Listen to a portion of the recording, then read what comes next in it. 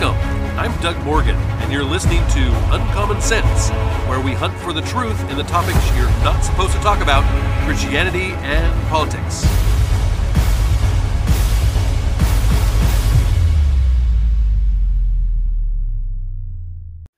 I have always said that if liberals don't have double standards, they would not have any standards at all. And the reason this is funny is that it is so true. The question is, though, why is this so true so often? Well, I would venture to say that part of the answer lies in the fact that liberalism is an emotional ideology. And what I mean by that is that in order to be a true leftist liberal, your beliefs have to be strongly motivated by your emotions and really not by logic. On the other hand, and on the other end of the perspective, conservatives tend to be a lot more rational and logical, and sometimes too much so. We tend to want our opinions to be able to fit into nice little boxes, or just at least nicely fit together. We want the ability to look at our opinions and measure and scrutinize them and make sure that they can stand up to truth. Truth is like that.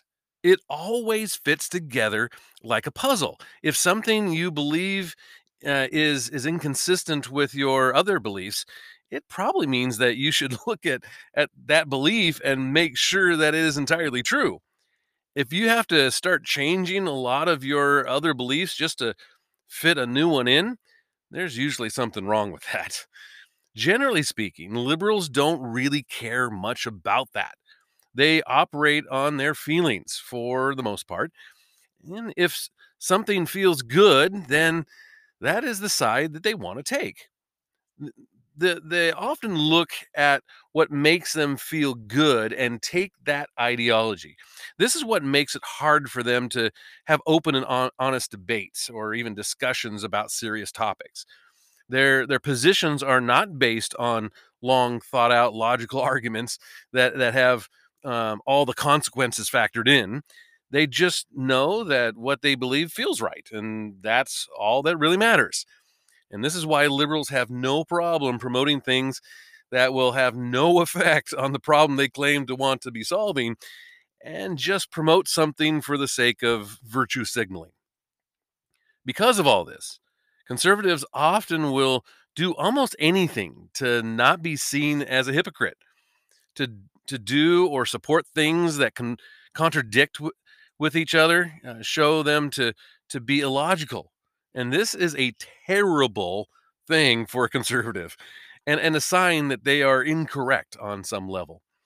And liberals, on the other hand, lose very little sleep knowing that they are seen as hypocrites.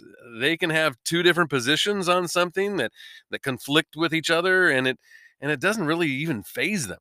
They don't even see the hypocrisy most of the time because they're too busy, basking in the feelings of doing good things.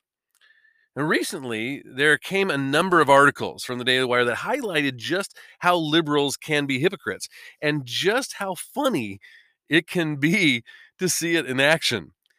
Like this first one that I thought was really it was maybe something from the Babylon Bee, but upon in further inspection, it really did happen, and it made me laugh out loud the whole time I was reading it. And I'm going to try to hold it together to give it to you here. Re- Remember Martha's Vineyard residents, and they had to deal with illegal aliens for 2 days in September, courtesy of one Governor Ron DeSantis of Florida. This was after Labor Day, and the season was starting to slow down. And suddenly, 49 men, women, and children appeared on the island. None of these liberals had ever seen anything like it, perhaps because they are on a liberal island secluded from the democratic policies causing the flood of illegal aliens in the first place. But nonetheless, these hardy New Englanders dealt with the newcomers for a a paltry 48 hours. And that was the best that they could do. But for their Herculean task, though, the Boston Globe, the region's largest left wing rag, has awarded the citizens of Martha's Vineyard the title of Bostonians of the Year. It, it should be noted that past recipients include Monica Cannon Grant, who is a BLM aligned activist who was arrested last March along with her husband, Clark Grant. The two were federally charged and arrested on 18 counts of fraud and conspiracy in relation to her nonprofit, the Violence in Boston nonprofit, as known as VIB. Over the summer, VIB shut its doors and Cannon and Grant requested unemployment assistance from the state. Yet, Cannon Grant's troubles of her own making are nothing compared to the plight of the denizens of the lily white vacation spot of climate czar John Kerry and the Obamas had to go through. Of course, a fiasco also of their own making, but we'll continue.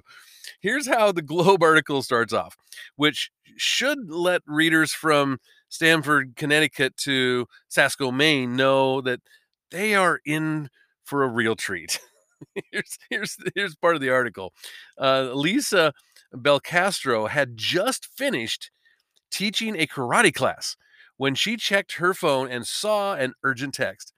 It was from a friend at Martha's Vineyard Community Services, the island's safety net nonprofit. Quote, "We have about 50 Venezuelans here," her friend said. "We don't know why they're here or how they got here, but we have to take care of them."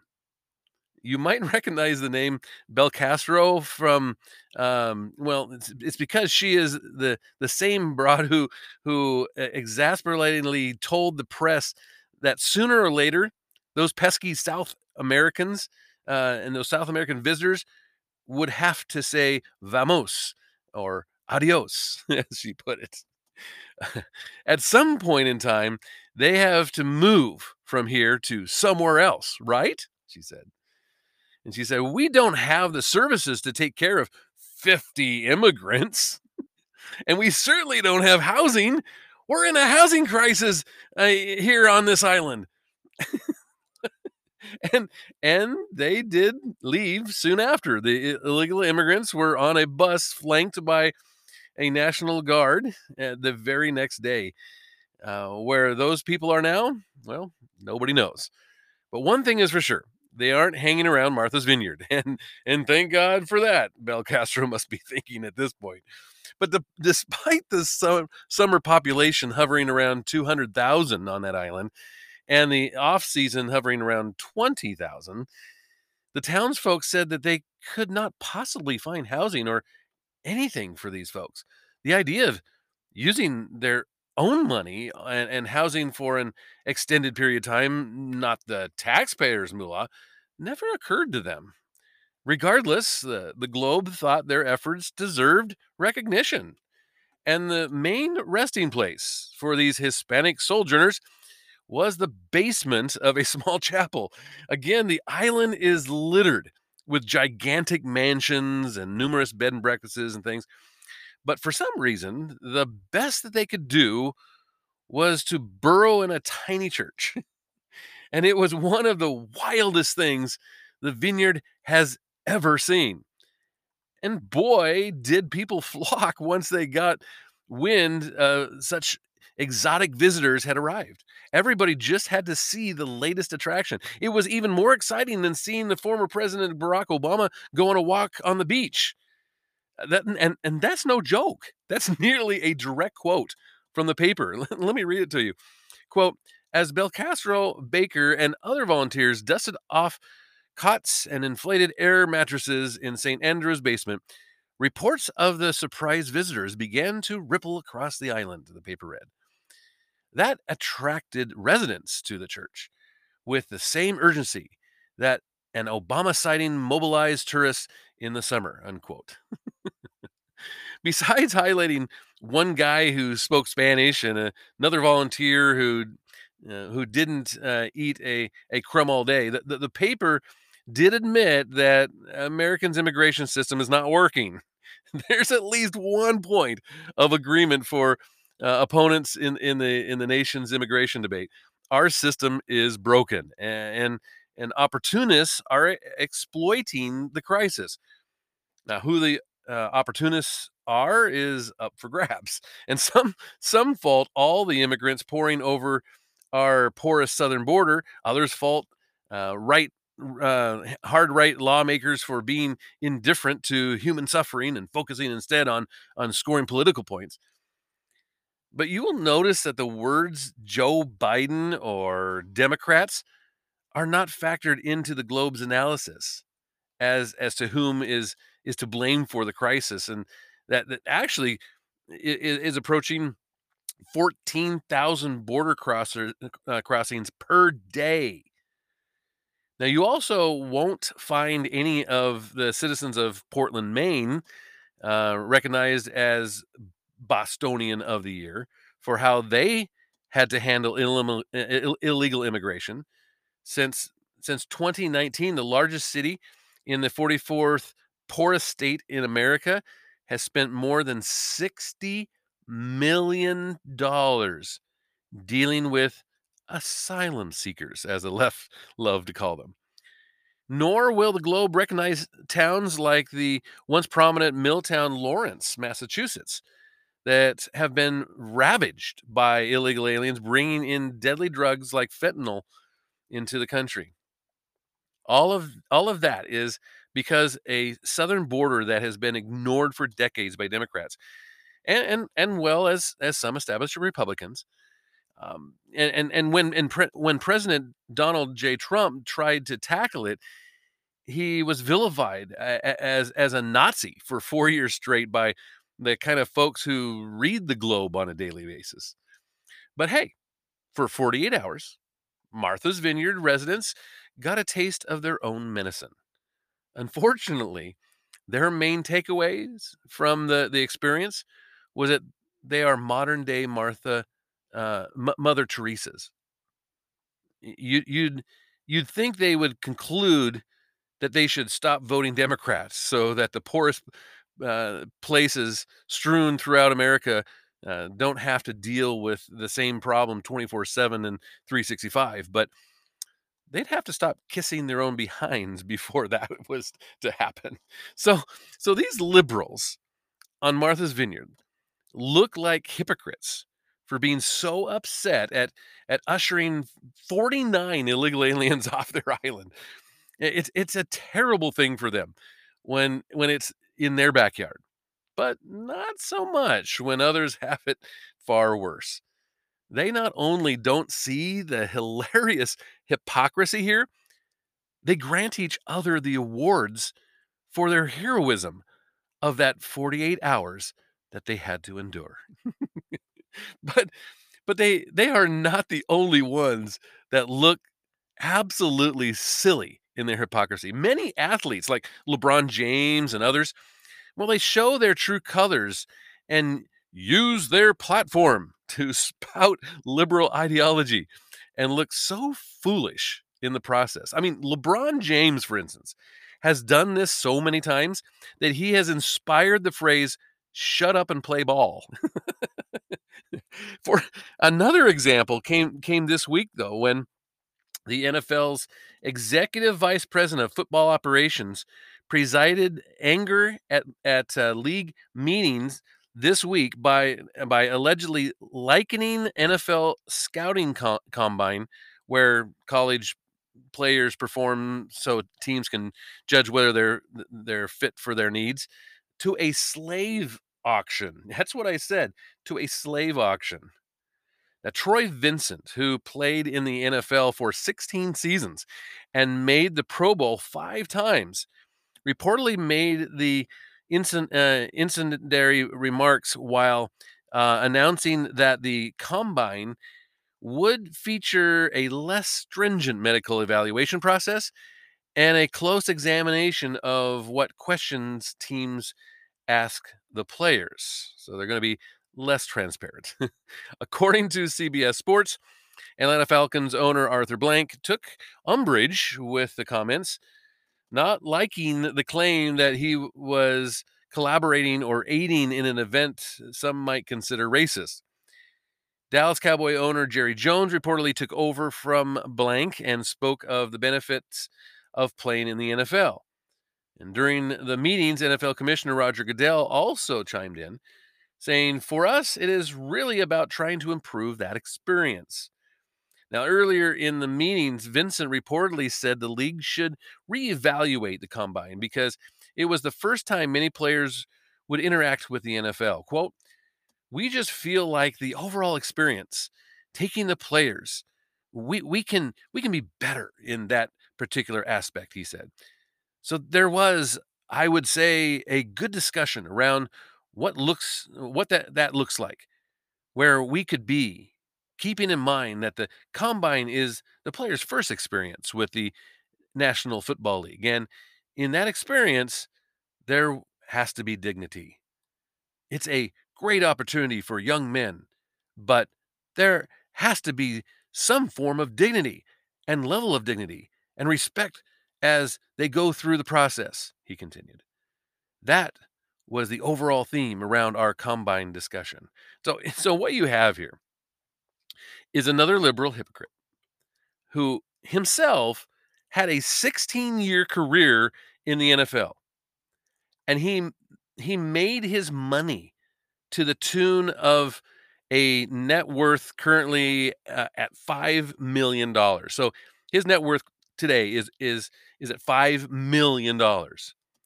But he would rather have these athletes highlight their skills one individual team at a time instead of in front of all the teams at once. And why is that the case? Because he thinks it looks too close to a slave auction. Really? I mean, that's hilarious. These guys are trying out in order to have their dream of playing in the NFL. Many of these guys have worked hours and hours and hours in training. They've done this from the time that they were small, and this is their opportunity to have a better life. And here they get to show off their skills in order to do that. And what is it being called by somebody who went through this process and had a career in the NFL and now claims that it's a slave auction? But one of the most hilarious things is when a liberal complains about something and then does the very thing they work to eliminate. Have you seen that before? Liberal governors like Gavin Newsom eating out at a restaurant maskless after proclaiming that it was unsafe, kind of comes to mind, doesn't it? But how about James Cameron directed? He directed the very popular movie Avatar. It's been a few years ago, and it was just visually stunning. I mean, I saw it; it was visually stunning, but it was very preachy. Its message was very much an environmental one. So when his new movie Avatar 2 was being promoted in Japan recently, his hilarious hypocrisy showed. Animal rights activists are out in force against director James Cameron for his decision to use live dolphins to promote his newly released movie Avatar: The Way of Water. Now, video from the press tour in Tokyo shows dolphins performing tricks in the water, including the marine mammals lifting two trainers into the air. The Canadian director, who can be seen enjoying the show along with movie stars Zoe Saldana, Sam Worthington, Sigourney Weaver, and Stephen Lang, as well as producer John Landau. Well, I mean, Cameron jokingly said of the Dolphins that he was confident that everyone asked their permission to be in the show. Quote, "I love these animals. I love their intelligence," he said. "I love their social ability and their ability to connect with us and to interact with us and learn from us," unquote. Well, that didn't go over too well with PETA. PETA U.S. Senior Vice President Lisa Lang expressed her outrage over the use of live dolphins to promote the movie. Quote, "James Cameron waiting 13 years for the development of the right technology to bring the underwater world of Pandora to life, she told Plant Based News. Of course, Plant Based News. Quote, why on earth didn't he pause for just 5 minutes to consider whether he should have allowed himself to be seen as endorsing the cruelty of marine parks? She also said, confining far ranging dolphins to concrete tanks and using them as surfboards, riding on their faces in circus style shows is something the villains of Avatar would do. Oh no. PETA urges him to reject such animal misery outright and encourages everyone to shun these cruel parks. If you haven't seen the video, I mean they look absolutely happy doing all this. Lang also told Yahoo News Australia that she originally believed the dolphins were animated or some kind of movie magic type of thing, but then discovered that they were actually real animals. To see James Cameron, Sigourney Weaver, and Sam Worthington sitting there applauding was shocking, she said. The trainers were treating those dolphins like circus clowns. Oh, they were treating them like human beings? They were riding on the noses of dolphins. I mean, that's a that's as bad as it gets, she said. She she wasn't the only one furious at Cameron, though. Captive dolphins are confined to tiny, barren, artificial and environment 200,000 times smaller than their natural habitat.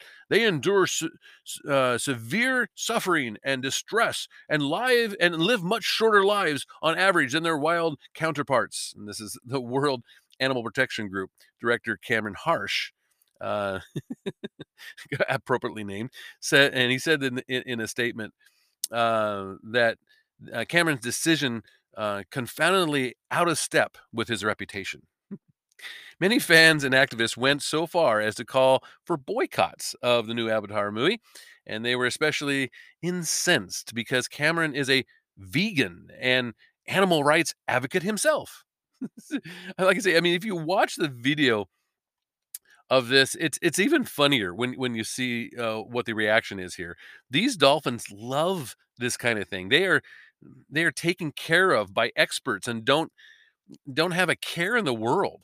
But it's hilarious when liberals like Cameron don't see the hypocrisy and it comes back to bite him. It is always hilarious when liberals don't think that what is good for the goose is good for the gander.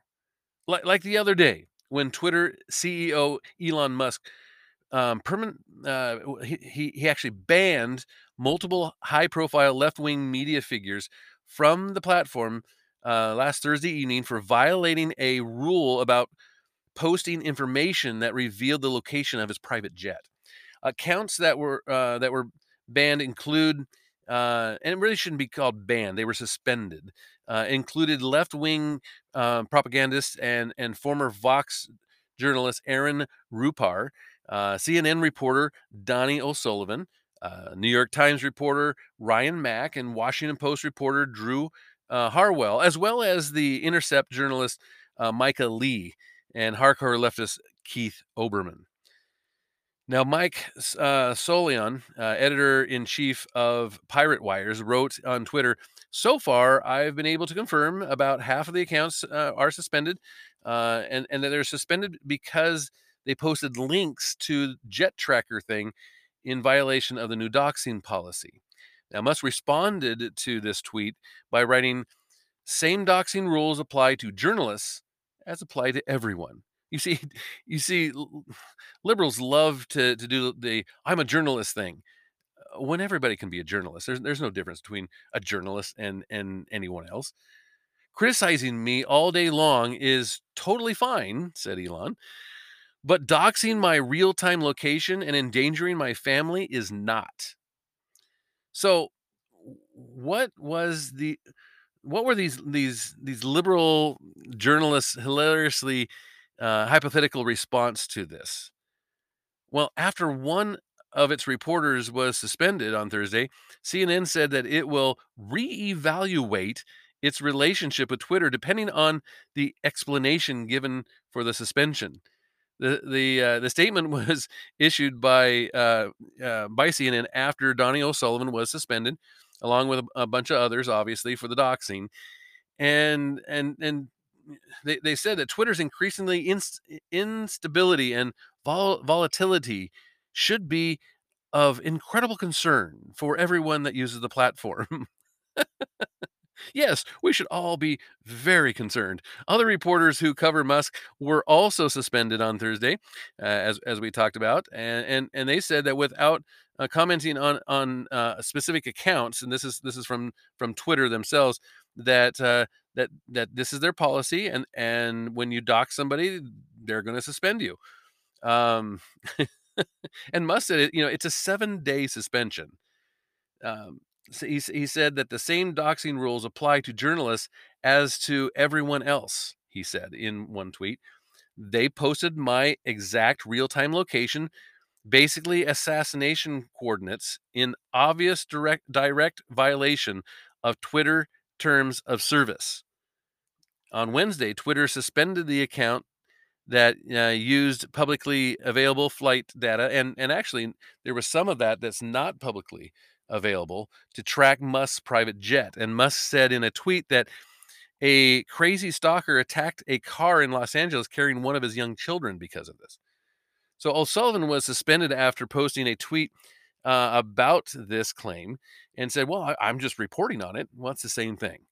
Musk completed his $44 billion purchase of Twitter in late October and has promoted the release of the Twitter files, which have shown internal discussions about major decisions within Twitter before his takeover, including efforts to suppress certain accounts and posts. And if you'll remember, we have covered this here recently quite a bit because there's some really interesting things within those Twitter files. Musk had the opportunity of taking over Twitter and being able to see exactly what went on here, and many of these things that happened, many of these suspensions, many of these bans, the shadow banning, all this kind of stuff was done because they didn't agree with what was being posted there on their own platform, and they didn't. It wasn't done because somebody violated one of their policies or anything. This was all done simply because they didn't agree with that conservative position. They didn't agree that you should you should question what they were saying about COVID or the vaccine or whatever the case may be, January 6th or whatever. All of this stuff was done just because they didn't like it. Now, in November, CBS News said that it was pausing its activity on the platform out of an abundance of caution, as they put it, only to resume the posting a few days later. Imagine that, right? I mean, this stuff is just, you can't make this stuff up. You really can't. So, according to these hilarious, just hypocritical journalists, as they call themselves, it's okay to cancel the president of the United States or anyone that correctly questioned health policy, as we just talked about. But how dare they suspend journalists for 7 days for doxing, right? I mean, does Musk know who he's dealing with here?